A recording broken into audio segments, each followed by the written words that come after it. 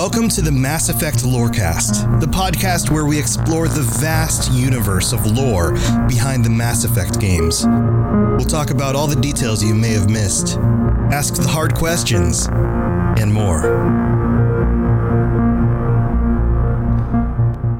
All right, welcome everybody to the Mass Effect Lorecast. This is your host, Tom, or Robots, and we are live again on twitch.tv/robotsradio. It is 10:30 p.m. Eastern Time, and we are back with episode number 29. How did we get to so many episodes so quickly? We are back, and this is N7, the legend. Sam with me as usual. What's up, Sam? How you doing? I'm doing well. As always, I have been streaming lately from my new PC, streaming some Mass Effect even. And the streams, as I've been told, look pretty good. Exporting in 1080p, 60 FPS. So that's pretty cool. Nice. But yeah, episode 29, while I was making the notes, I was looking at it and I just thought, wow, we are 1 week away from 30. 30 episodes. Unbelievable. Yes, 30 episodes. That's amazing. So this week we're digging into another of the kind of darker sides. Darker. I mean, actually, we're gonna actually dark, literally dark, maybe shadowy. We're gonna keep the trend going. Yes, removing of light. Void of light. Yes. Yes. So what are we talking about? We're talking about the Shadow Broker, friends. That's what we're talking about. Dun, dun, dun. Yes. And well, why don't we just dig right in? So the Shadow Broker. Where do we start? We are continuing the factions episodes with another shady one. Of course, we just got done talking about Cerberus, the king of shady. But now we are talking about the Shadow Broker. And as we've said, this sub-series of episodes, we're compiling them together because we're talking about the groups that influence the galaxy. We're talking about where deals are made, where power resides in the Milky Way. And if we're talking about seedy backroom power trading, then we have to talk about the Shadow Broker. Let's just first address that name, though. Shadow Broker. Mm-hmm. Shadow meaning secretive, sneaky, or as dictionary.com would put, shadowy, of uncertain identity and nature.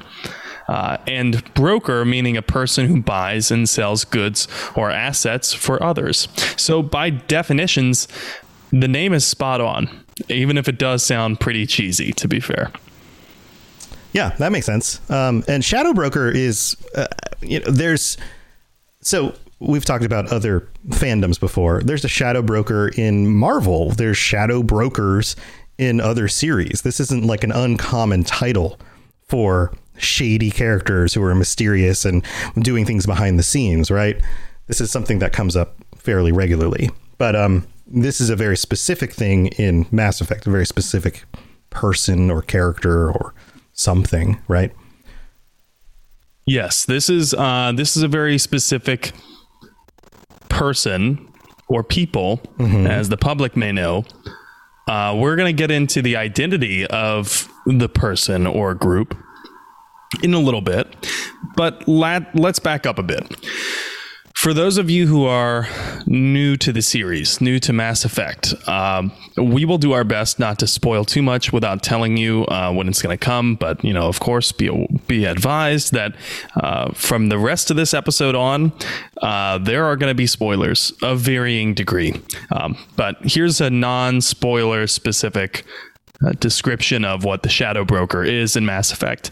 The Shadow Broker is a person or a group of people who trade in information, specifically the galaxy's darkest, deepest secrets. Stuff that could cause wars or beset the downfall of empires, that kind of grandiose intelligence. Mm-hmm. Okay, so they're trading this information. So who buys the secrets? Who are the Shadow Broker's patrons or customers? Right. If you could call them that, they are governments, corporations, organized crime, rich individuals, the whole gamut. Anyone with enough money, basically. So because that seems to be the broker's number one rule, right? Always sell to the highest bidder. We are led to believe the broker has no loyalty to anyone or any cause or any banner or any flag. So just accepts and sells to the highest bidder. Okay, so that's how they stay in business. They, I guess this is a way to play factions against each other. Exactly. Yeah. The broker uses this game to never allow any of their clients to gain an edge, which means that every one of the clients keeps coming back for more and more and more as they try to gain that edge in the information battle space.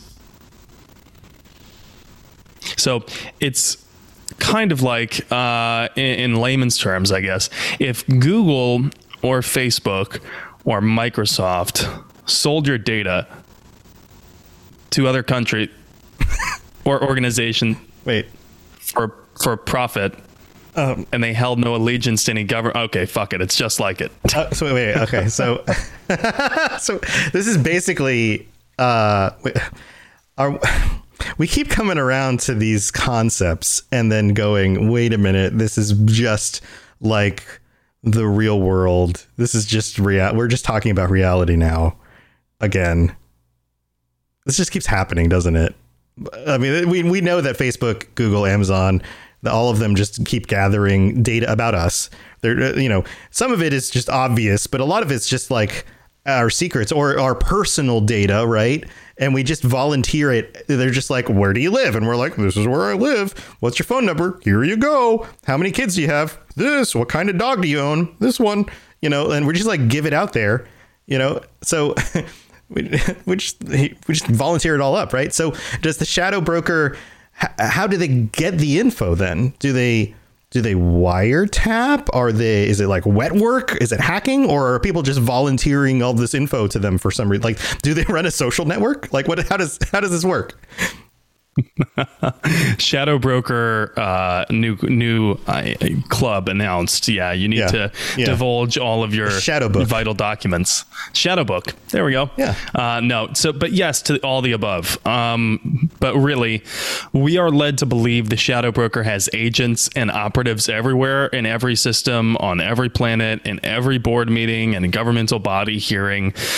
So yes, to all the above, they do directly interface for their information. Some of their information is proprietary technology, I guess you could say, and that's how it's gained.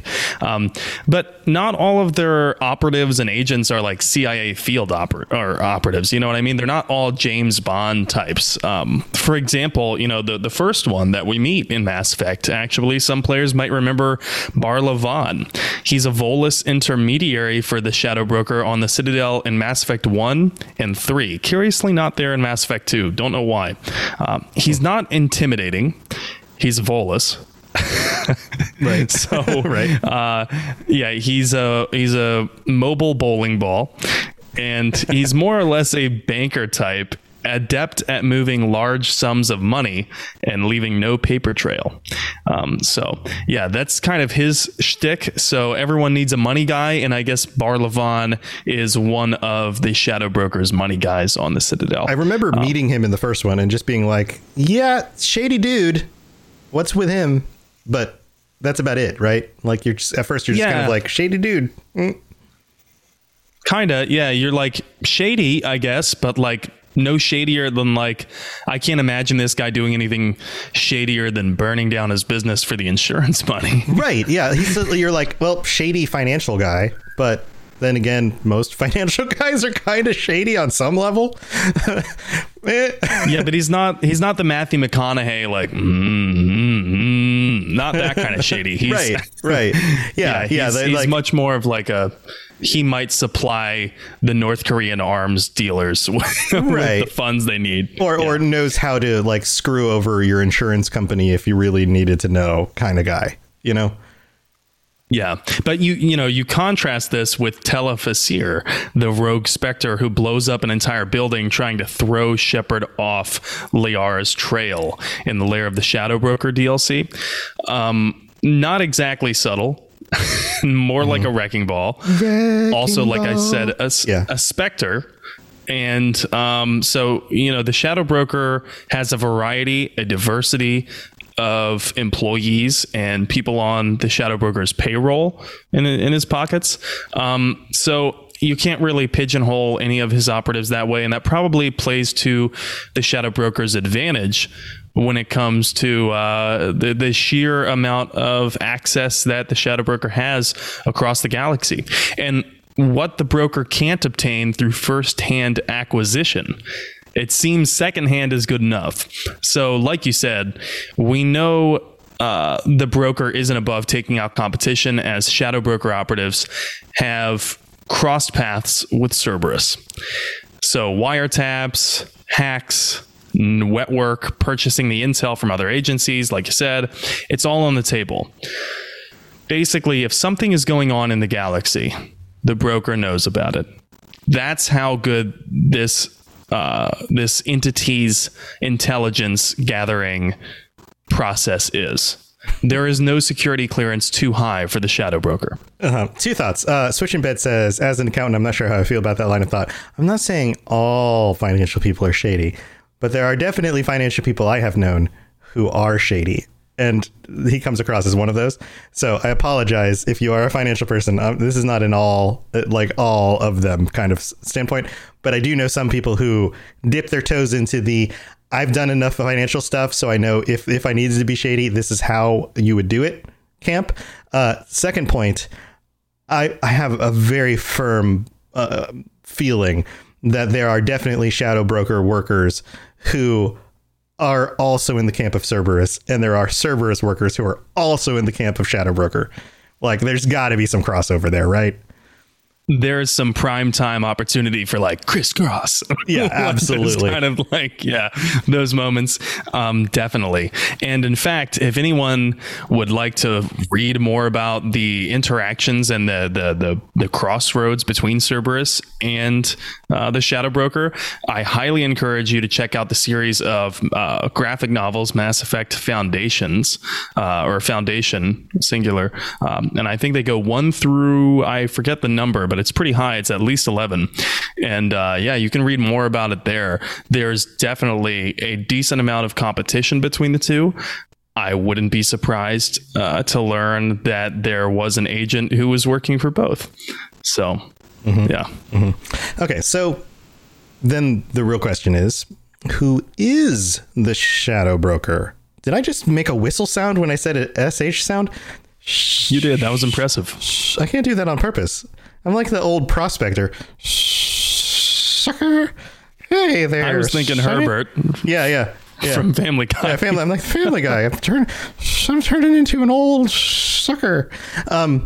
So who is the Shadow Broker? And do we know if it's just this like generic mystery guy or girl or being or entity or group or what? So it's a dog. No, I'm kidding.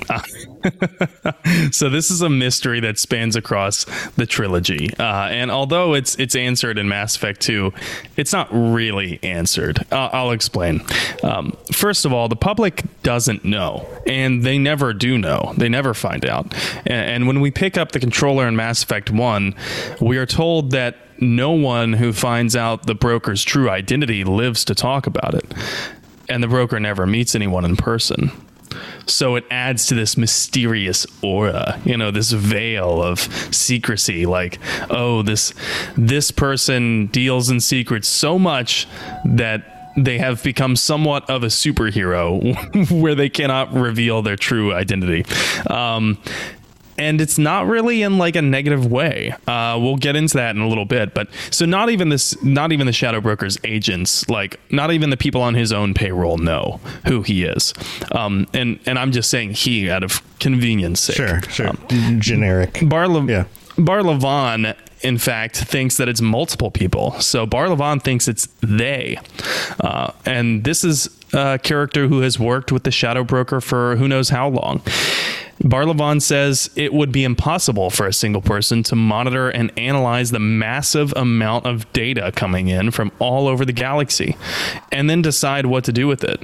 Well, I mean, side note, we do know some other narcissist who seems to want to do that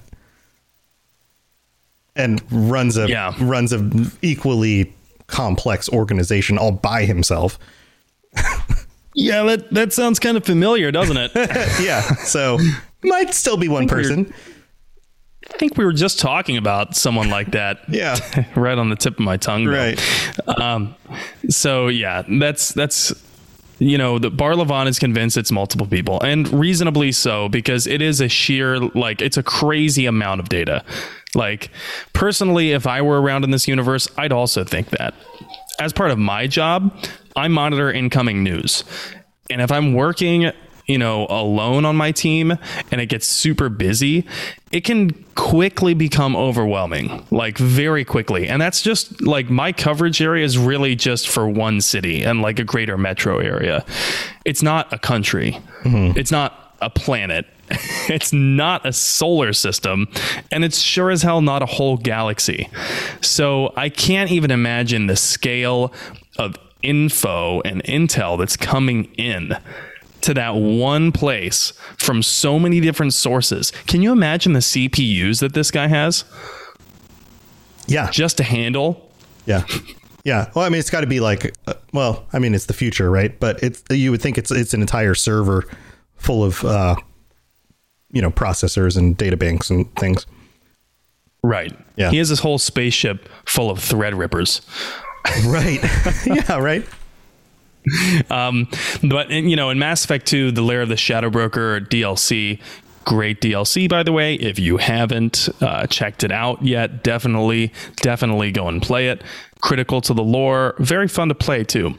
But in that DLC, Liara tracks down the mysterious intelligence Kingpin. We'll get into why later. Shepard comes with the player and Liara show up to his base, a starship in the atmosphere of a planet called Hagalaz, and we find out the Shadow Broker's true identity. It turns out that the current Shadow Broker killed the last one to assume the position. And the current one is a member of a highly intelligent, very hostile, very aggressive alien species that has effectively been isolated by the Citadel Council, the Yogg.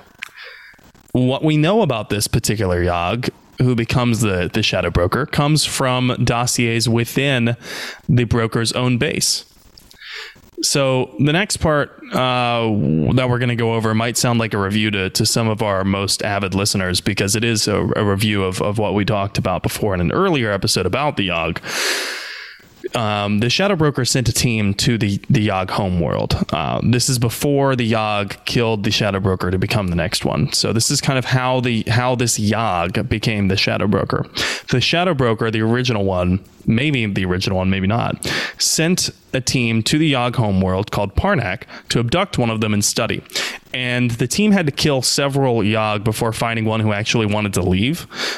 So they noted the aggression, up front and center. That Yogg was likely deceiving the Shadow Broker's team. And within a very short time, that Yogg ended up learning 17 languages. Mm-hmm.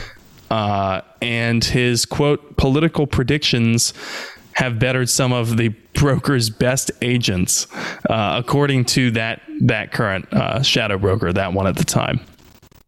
So the raw intelligence paired with the power spooked the Shadow Broker. The Broker seemingly immediately tried to issue an order to eliminate the Yogg, who had been posing as Operative Ketchlu, before that Yogg could become a bigger threat.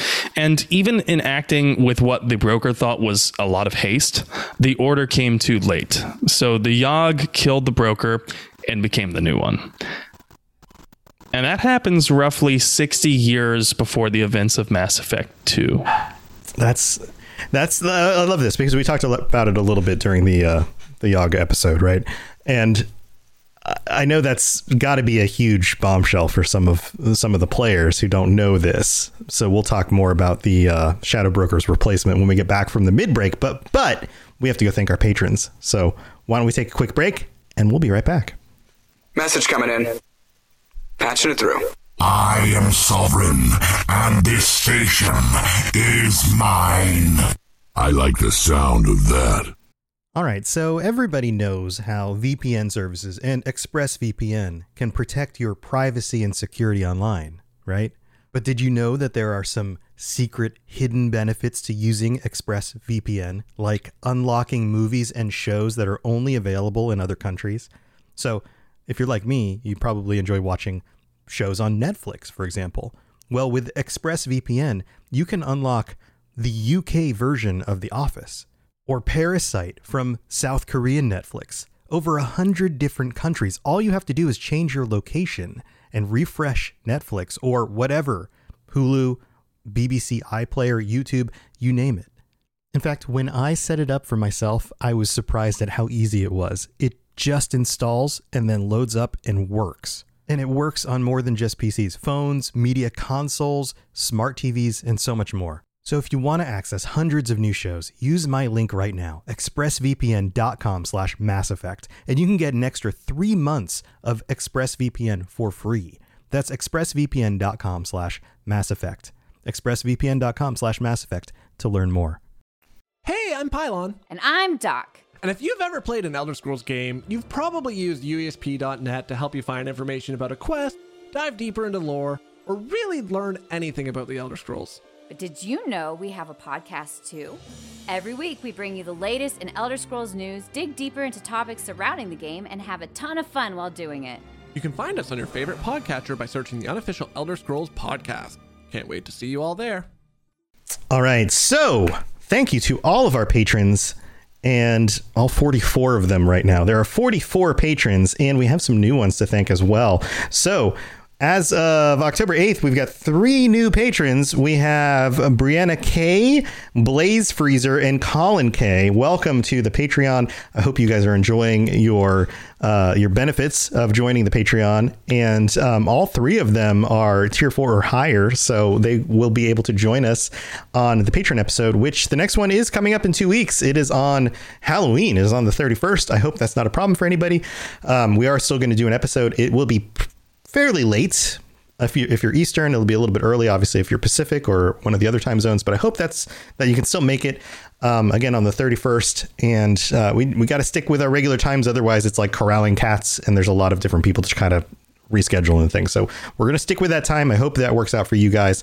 So that's coming up. And thank you to all of our patrons. And we're going to go through our list of our Shepherd tier patrons. We now have 5 Shepherd tier patrons who are going to get called out every week. This is amazing. So thank you to all 5 of you guys. Blaze Freezer, Colin K, Pipe Man, Sovereign, and Stagger and Stumble. Thank you to all of you guys. You guys are awesome.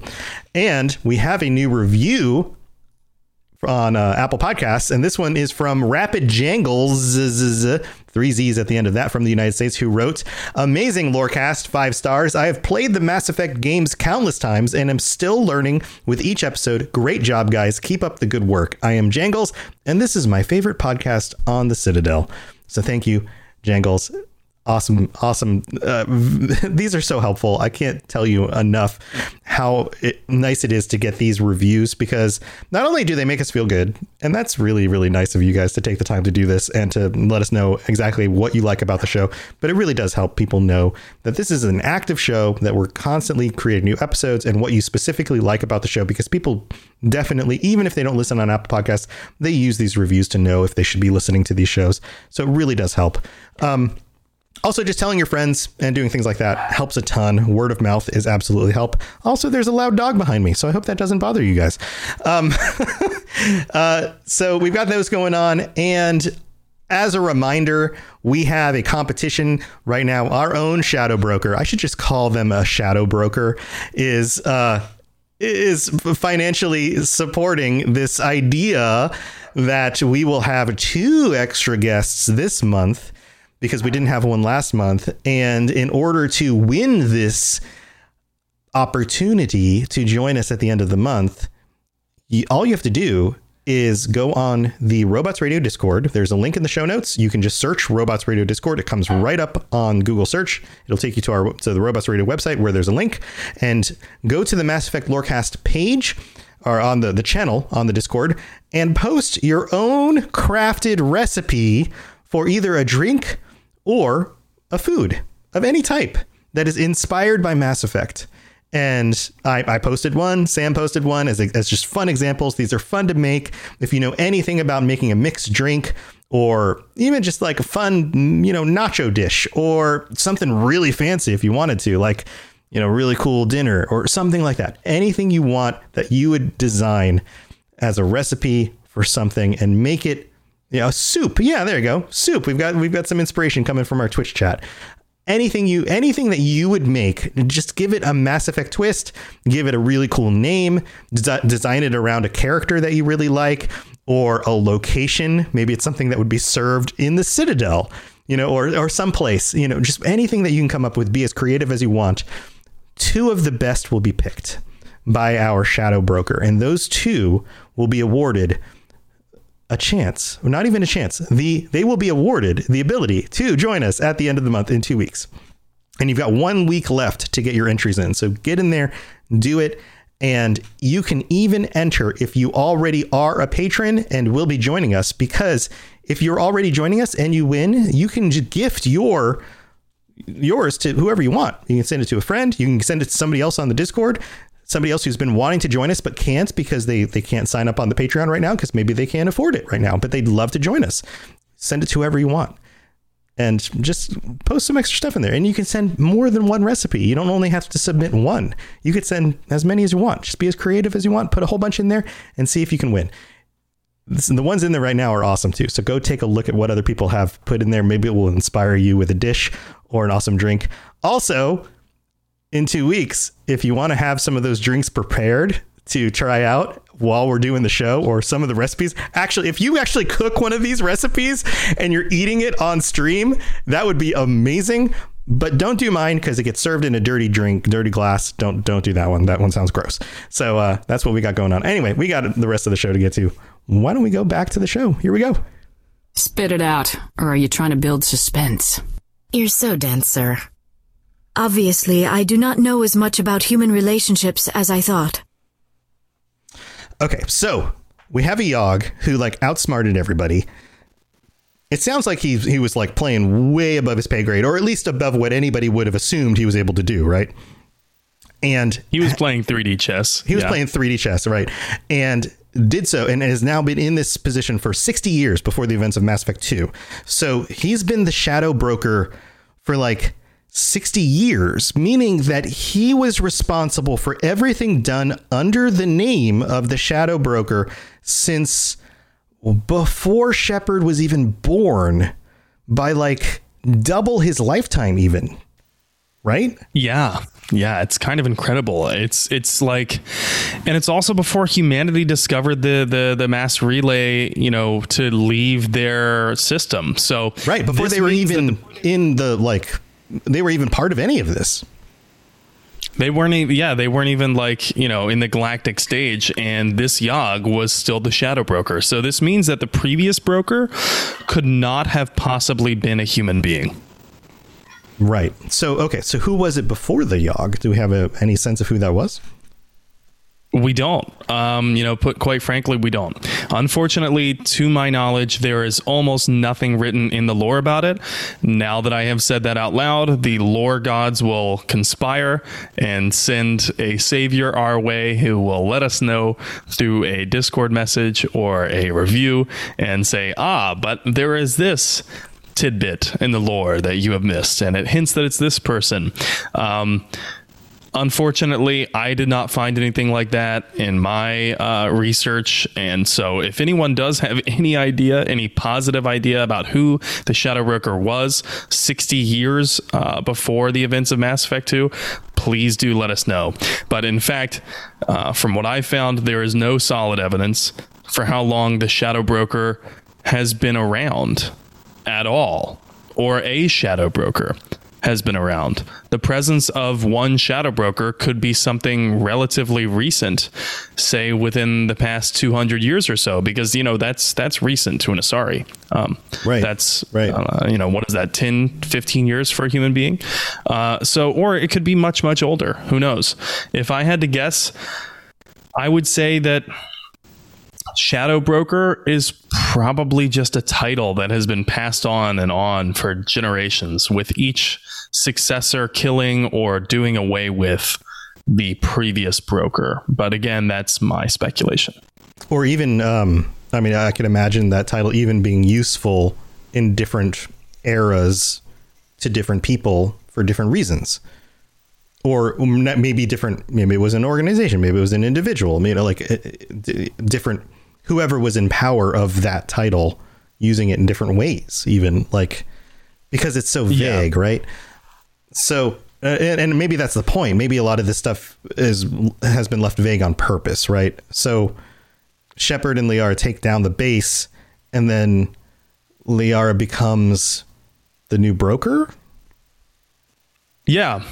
So basically, you know, like I said, the Lair of the Shadow Broker DLC, Shepard goes with Liara, tracks down the broker, and ultimately they take down the broker, and Liara becomes the new broker. Like you said, a lot of these things, I think, are left vague on purpose. Not just from a practical point of view that, you know, it leaves the writing team some room down the road, but also because if you're an average person in this world, or in this galaxy rather, your knowledge is limited. Even if you're Shepard, who has like the highest level security clearance probably in the Alliance, the entire Alliance, even if you're Liara, who has a shockingly high security clearance for just being a matriarch's daughter, your knowledge is still limited. You still have the confines of your perspective. So it makes sense that some of these things were left vague. I think oftentimes in storylines where it's an omnipresent and, you know, like all-seeing, all-being narrator, it feels cheesy. You know what I mean? Like, how would anyone possibly know all of these things? So I'm glad that we don't get that. I'm glad that we are left with a level of questioning and vagueness. But yes, Liara and Shepard take down the Shadow Broker. Liara becomes the new one. So we do know who the new Shadow Broker is. I guess if you're looking at it from a, you know, the most recent game is the most recent in the trilogy, that's the most canonical. Liara is the current Shadow Broker. And although the public and the broker's own agents are not aware of the change in management, it actually seems like the Elusive Man is, who once credited the Shadow Broker as being his quote unquote equal, which was probably very generous of a title for the Elusive Man to bestow, right? Like, I suppose he is my equal. You know? Right. Yeah, like he couldn't believe he was being brought to those words. Yeah, but, I've never done as much for the Solarians as any president before me. Huge. So, okay, so we've examined the Shadow Broker's true identity. And there are some questions, it seems, that can't be answered here. But why did the Shadow Broker matter? And what impact did some alien doing backroom info deals actually have on the galaxy at large, or on Shepard? And would the games have been the same without him? Like, what was the real effect of this? Yeah, well, that's a great question, and there's multiple parts to the answer to that question. You know, well, the broker actually matters quite a deal, you know, from the very get-go in Mass Effect 1. And we might not all think of it this way because, to be honest, before I was ruminating on the subject, I don't think that I had realized how important the broker was throughout the entire trilogy. And therein lies, I think, the genius in the writing here, that they wrote the broker just vague enough to justify his profession, if that makes sense. He's a guy that deals in secrets. You would expect him to lay low. So his importance to the trilogy as puppet mastering as it may be, should be a little bit hard to detect. But the broker matters quite a deal from Mass Effect 1 onward, arguably much more than Cerberus. The Shadow Broker was actually part of the reason why Tali came to the Citadel in the first place. If we can recall back in Mass Effect 1, Tali has these data files that prove Saren has gone rogue as a Spectre. And it's an audio recording of Saren and Matriarch Benezia basically talking about their grand plan. It's the smoking gun. And it's very valuable. It's way too valuable to waste. Tali, in fact, manages to extract it from a Geth before the Geth self-destructs and basically wipes its own hard drive.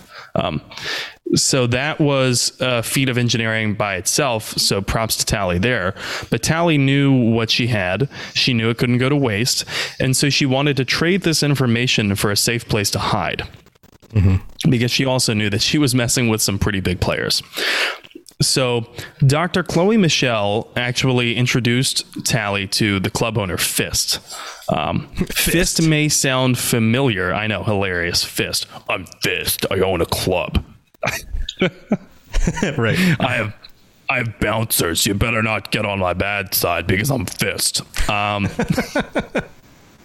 He of course, Fist worked for the broker, but unknown to Dr. Michelle, who introduced Tali, Fist had actually changed his allegiance to Saren.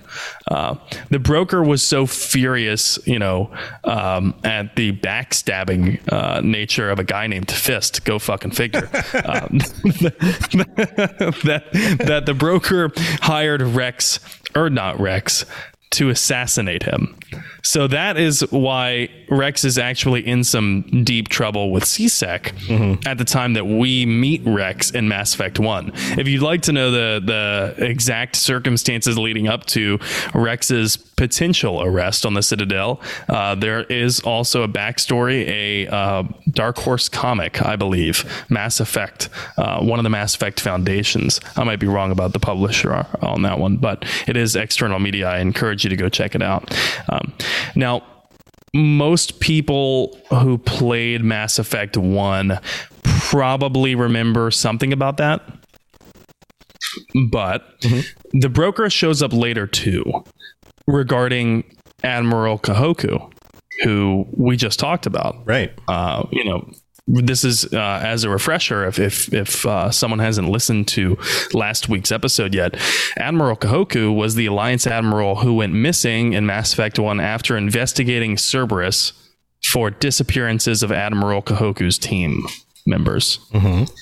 Who also, the team members were investigating a Alliance contractor researcher who had been previously involved with Dr. Chloe Michelle. Now, this is never enunciated or really on the nose in the games, but Dr. Chloe Michelle has some really shady connections here. So she's got connections to Fist, an agent of the Shadow Broker, or at least who she thinks is an agent of the Shadow Broker. And she's also got connections to this Alliance contractor who was a researcher working for Cerberus all along, Armiston Baines.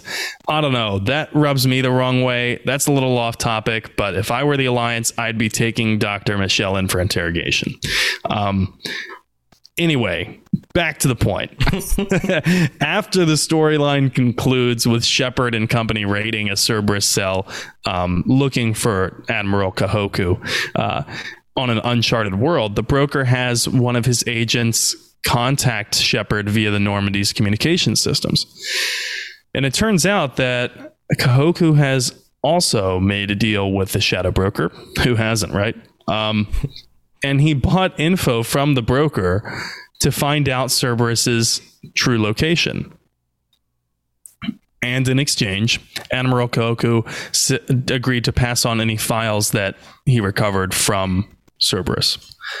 Considering that Cerberus and the Shadow Broker were in direct competition, this was probably like like a wet dream for the Yogg who was behind the desk. He's like, oh yes, he's like definitely power bent because he just 30 some years or 60 years prior just became the Shadow Broker himself, and now he has a chance to unseat the competition.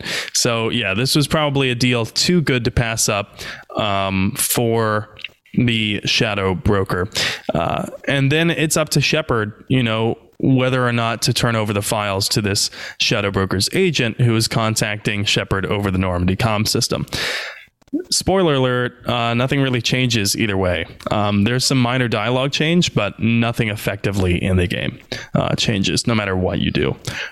Regardless, it's either like a menacing or a promising sentence of goodbye from the Shadow Broker agent that they tell you we will basically meet again. The Shadow Broker will remember this next time we meet. So yeah, we get this immediate idea, from the Shadow Broker, or that the Shadow Broker is really a crossroads for many different characters' intricate storylines. He's somewhat of a necessary writing device, as I'm sure you can put together, being just vague and mysterious enough to play a key role in multiple things at once. Yeah. And I'm sure with you're being a fan of sci-fi, I'm sure that you immediately have characters come to mind. Yeah, he's also, from like a literature standpoint, a convenient way to allow characters to come across information they otherwise wouldn't necessarily know. Yes, that's exactly what I was trying to say. Yes. Yeah.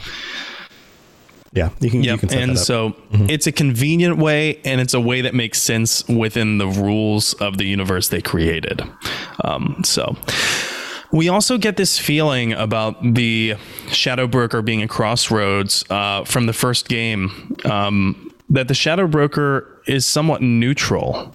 He's not really a good guy, not really a bad guy in the first game. Well, our perception of the Shadow Broker quickly changes in Mass Effect 2, and the reason for that is pretty specific. Even if you did not play the DLC that we talked about earlier, there's external media that you can read that will shed a lot of light on the topic. There is a ton of stuff that you can consume, and you won't need to play the DLC if you don't have access to it, but that doesn't change the impact that the Shadow Broker had on the entire trilogy. He almost doomed the galaxy because he planned to sell Shepard's body to the collectors. Yeah, so, okay. Wait. I mean, if that did happen, then, like, that's it, right? Like, no Mass Effect 2, no Mass Effect 3, the Reapers win, game over, story done, like... Yeah. That's it. That's it. Thanks for playing. All done. No mas. Yeah, more or less. And we have Liara to thank for that. Big surprise. Liara just keeps coming back as a repetitive main character. We have Liara to thank for Shepard coming back. What if you would have played Mass Effect 2 as Liara? So that could have really been something. And in fact, I have some speculation about the next game that what I'm about to describe here, this storyline is so rich with detail. We don't really have the time to get into it tonight.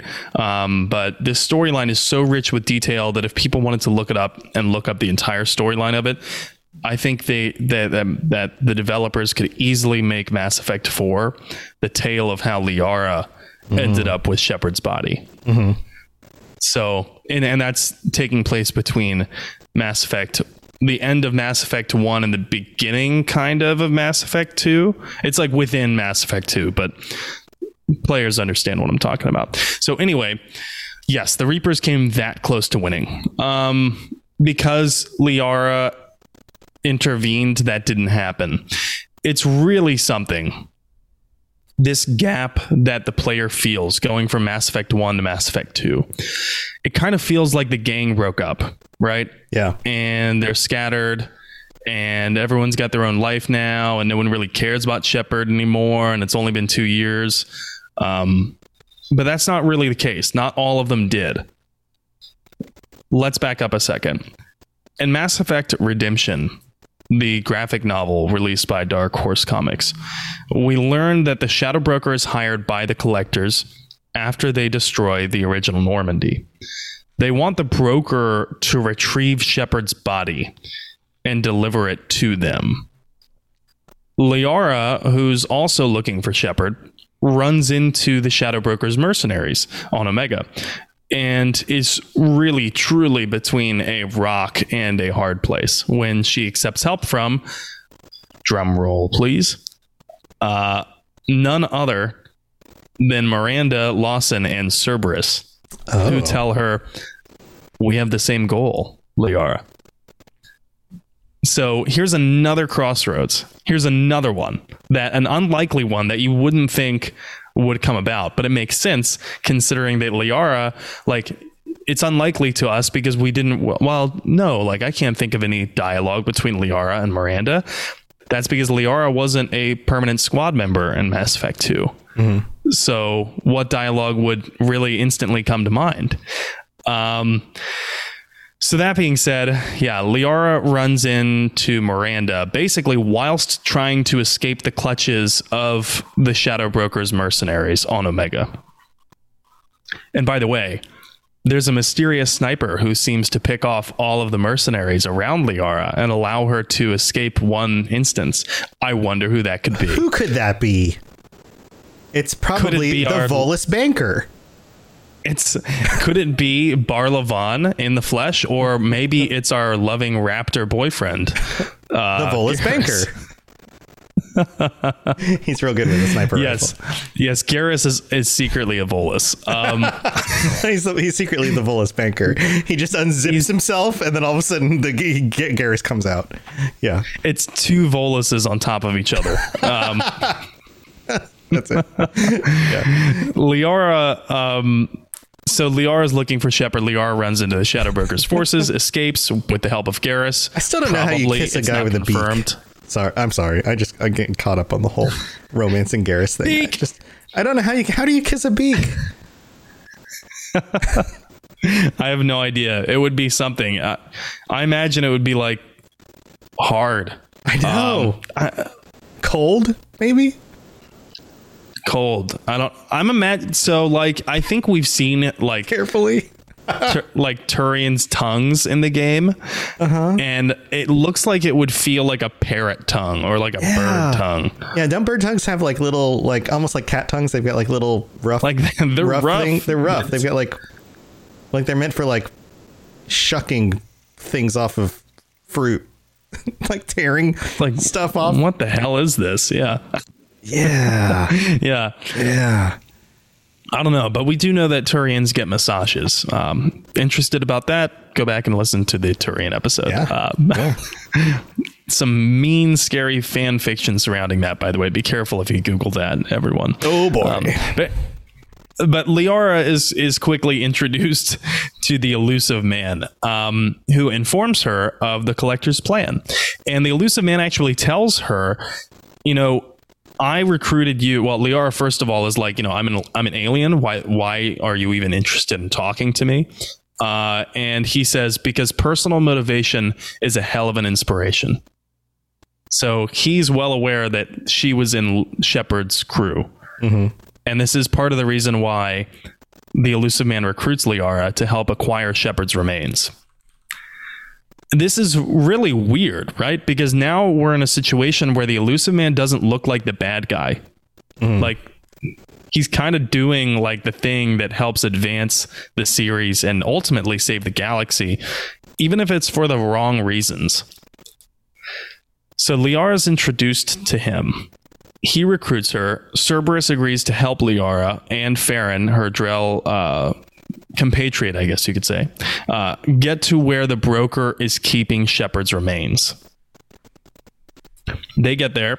Ultimately, Liara pulls some impressive distraction maneuvers, and she escapes with Shepard's body at the cost of having to leave Farron behind.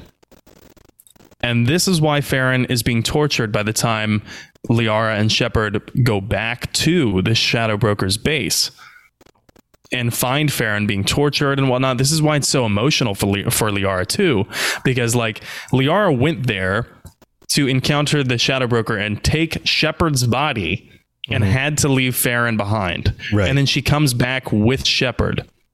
Right. I'm sure she and feels Farron's there being there's some guilt there. Yeah, obviously. Yeah. Yeah. So this is quite emotional for Liara. And like to top it all off, if you had a romantic relationship with Liara in Mass Effect 1, and then in Mass Effect 2, you've already romanced someone by the time that you do the Lair of the Shadow Broker DLC. If you're Liara, you're thinking like, okay, that hurts. You son of a bitch. A thanks would have been nice. Right. Yeah. Right. Yeah. Like you would have been, butter on the Collector's toast if it wasn't for me, you son of a bitch. So, right. Yeah. The jealousy lines, like Switch in Bed here in chat says, yeah, the jealousy lines from Liara are epic in that DLC. But yeah, ultimately she escapes with the body in tow. And interestingly enough, when the Shadow Broker is asked why, just why would you sell Shepard's body to the Collectors who may be working for the Reapers, which by the way, the Shadow Broker knew. Mm-hmm. The broker answers that it's simply business. But he doesn't believe that the Collectors would gain anything from a corpse. I don't know if I believe that. That might be his story. I don't know if I believe that. Because for you Andromeda fans, the Shadow Broker was intimately involved in the development of Ryder's AI, Sam. So that kind of leads me to believe, how much did the Shadow Broker know about the arcs that were leaving for Andromeda? And if he knew enough about that, then he knew that the Reapers were a credible threat. And if he knew that the Reapers were a credible threat, and he knew about Saren being a rogue agent, a rogue Spectre, working basically for the Reapers, and the only person standing between Saren and dominating the Citadel was Shepard, And this is a Shadow Broker is a being that is intelligent enough to do all of these things, gather all this intel from so many different sources. I don't buy it. I just don't buy it that the Shadow Broker didn't think that they had anything to gain. And even if he did, wouldn't he be suspicious? Wouldn't he be suspicious and be like, I don't see why you could gain anything from that body? Instead of just being like, oh, okay, well, I'm getting a paycheck. Right. What's the value in this to you? Why would you spend so much for it? Right. Yeah. Right. Like if you're like, he's not a grunt level mercenary just looking for a paycheck. Right. Like that's not. Right. If you're willing to pay for this, there must be value. Somebody else probably has value too. There's more to it. I must understand what the value is because I'm the freaking Shadow Broker. I have to know what the value is of the products I'm selling because that's what I do. I play factions against each other. This is how I make my money, right? Like if you're not doing that, you're not the Shadow Broker, right? Like that's what you do.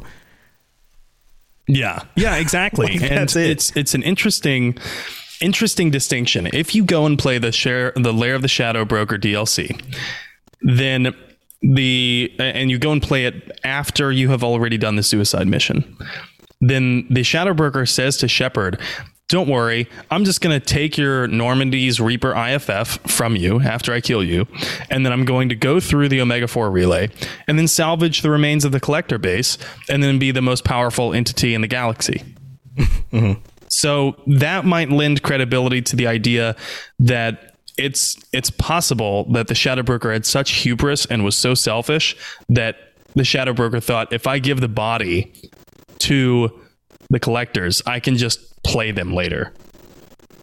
Yeah. Because they might trust me or something like that. Or maybe he thought he was buying his ticket to not being harvested. I'm not sure. Yeah, there's some other value beyond just money. Yeah. Yeah.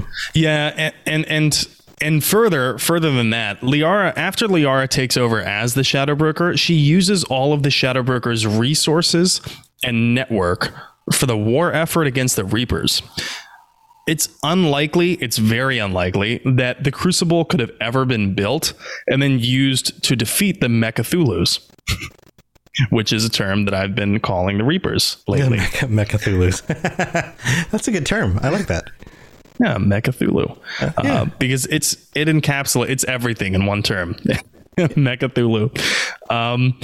If not for Liara and if not for the infrastructure that the previous Shadow Brokers had already lain, I don't know if any of this could have happened, you know. And so the point is, the Shadow Broker has had an enormous, intangible effect and impact. I guess you could say the Shadow Broker has had a massive effect on the entire series. Affect or effect? Effect. Okay. All right. Well, cool. I think that's where our story ends for this week. Yeah, that's some interesting stuff. I think it would be really cool to see what Liara does with this power moving forward.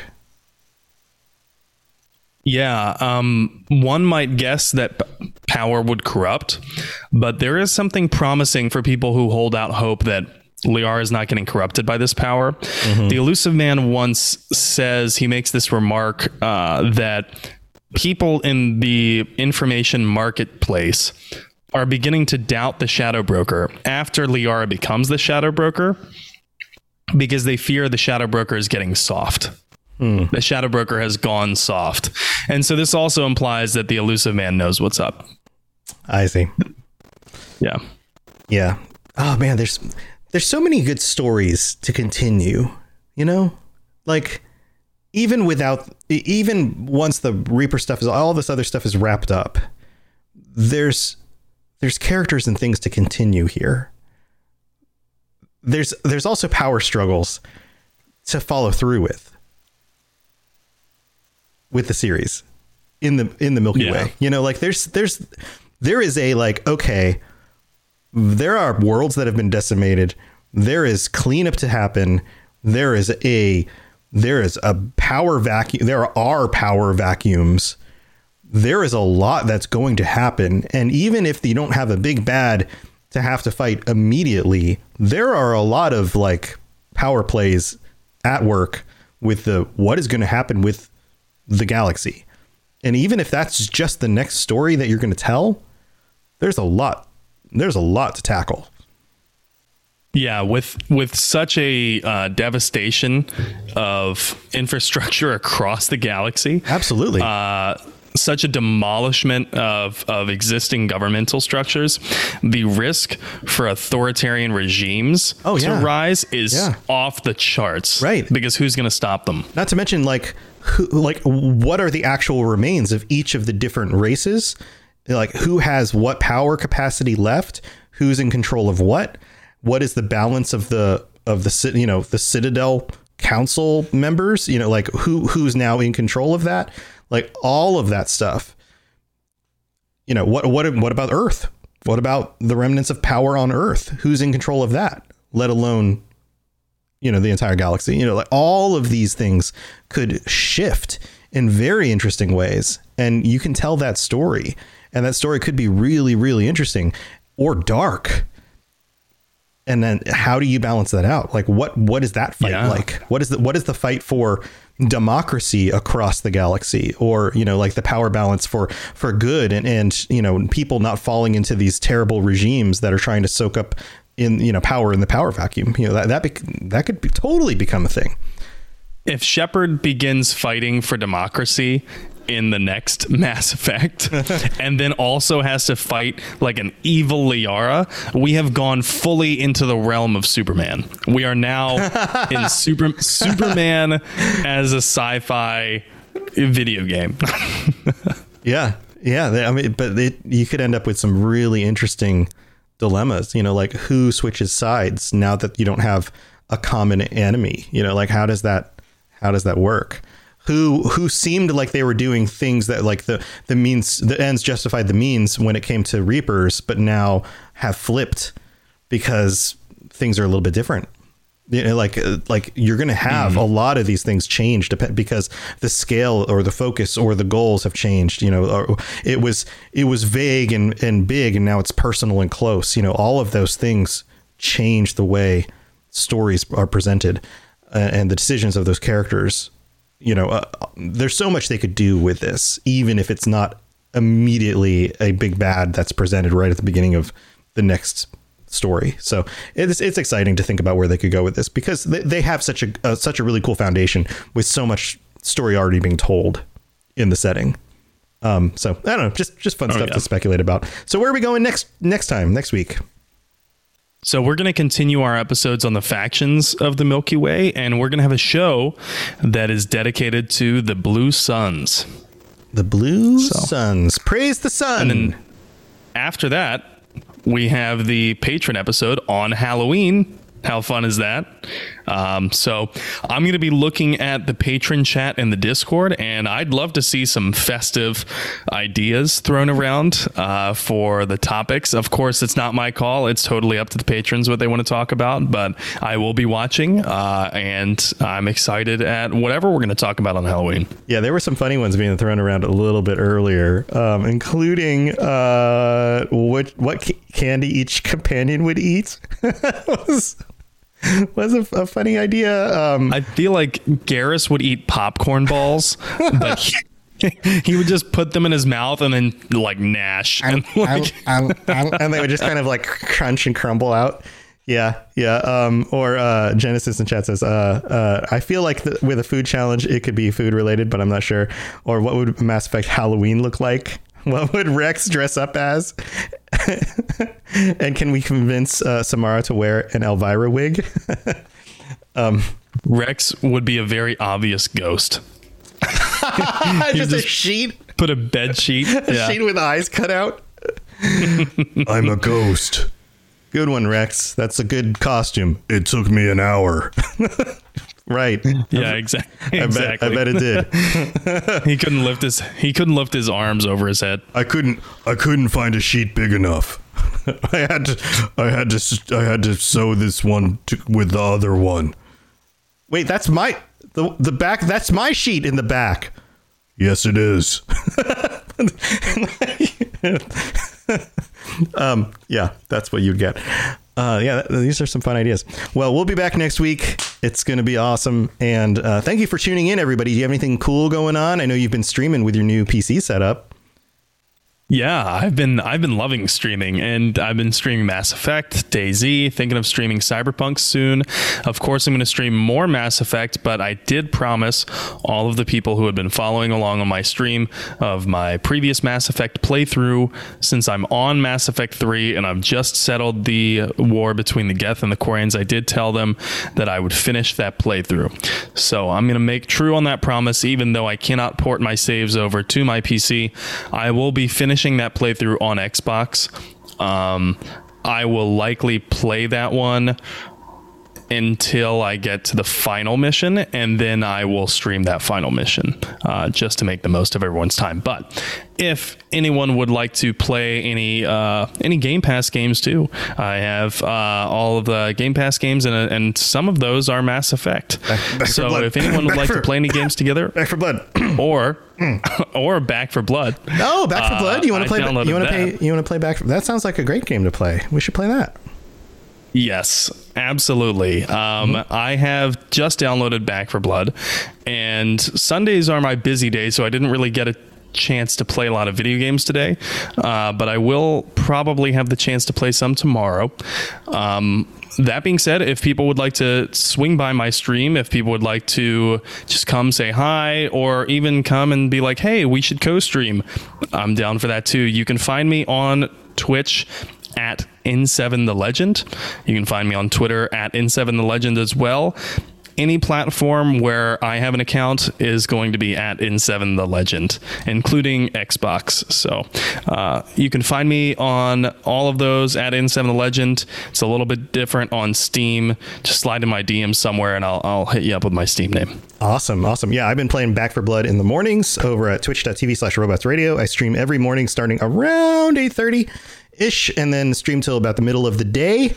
And so I've been, in order to play more games in the morning, I've been knocking out my podcast editing usually before that. So games in the morning, come on over, hang out with me. And I've got a goal lately. I've been shooting to get to the 25 concurrent viewers level. And if we get to 25 viewers on stream, I've got a little treasure chest that's going to pop open. We're going to find out what's inside of it.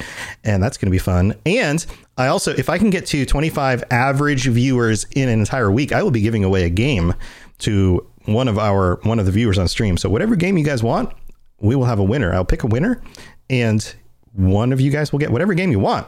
So I'll be giving out a free game. So come over, hang out, win a free game. It'll be awesome. And with all these awesome games coming out this fall, you can pick whatever game you want. So heck, if you want to jump into, if you want Mass Effect Legendary Edition, you haven't been able to get it, this would be a great way to do it. So come hang out with me. Lots of incentive to do that. If you want to play Back 4 Blood, I've been doing that as well. Come hang out. And also, if you are live with us right now, stay until after the show. We're going to do a little battle royale with our little avatars, and I will give away a stream loots pack for the stream to whoever wins our little battle royale. So that'll be fun too. But that's what we've got going on. And we've got lots of other shows. Oh, and Sam just joined us on the Cyberpunk Lorecast that we recorded right before this show to talk about jumping into Cyberpunk with his new PC and his impressions of the game. So that will be out the same day that this is up. So if you want to go check out Sam's thoughts on Cyberpunk 10 months after it released with a bunch of patch updates and stuff, then check out the Cyberpunk Lorecast. It's available everywhere. If you're listening to this right now on a podcatcher, you can just look that up right now and go listen to that episode as well. So that's available as well. All right, we'll be back next week. Thanks to you, everybody, for tuning in. Thank you to our patrons, and we'll see you guys next time. Stay safe out there in the galaxy. It's a dangerous place, and you never know if Mechacthulhu is going to come get you. All right, we'll see you guys later. Thanks for tuning into the Mass Effect Lorecast. We'd love to hear your opinion and thoughts on the lore of Mass Effect. Reach out to us on Twitter at Mass Effect Cast, or check out the Robots Radio Discord. Also, you can send us an email at masseffectlorecast@gmail.com. Have you ever wondered how deep the Elder Scrolls lore rabbit hole goes? Have you got a grasp of the basics and want to find out more about the universe? Written in Uncertainty is here to help you. We'll be mixing in philosophy, theology, and whatever other theory is useful with Elder Scrolls texts to untangle some of the biggest questions in the series, like what are dragon breaks, how does Chim work, where did the Dwemer go, and more. Check us out at writteninuncertainty.com or find Written in Uncertainty on any podcatcher. Thanks for listening, and catch you later in the Grey Maybe of Tamriel.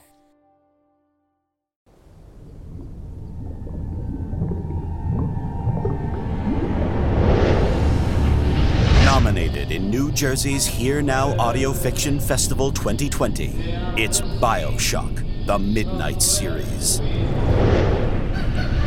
Based in the dystopian underwater city of Rapture, witness what it was like for civilians from different walks of life before and after Andrew Ryan's city fell.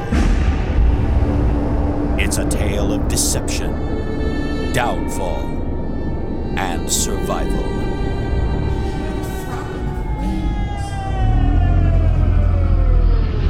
BioShock, the Midnight Series, a podcast by Preston Hardin. Listen on Spotify, Apple, or wherever you get your podcasts.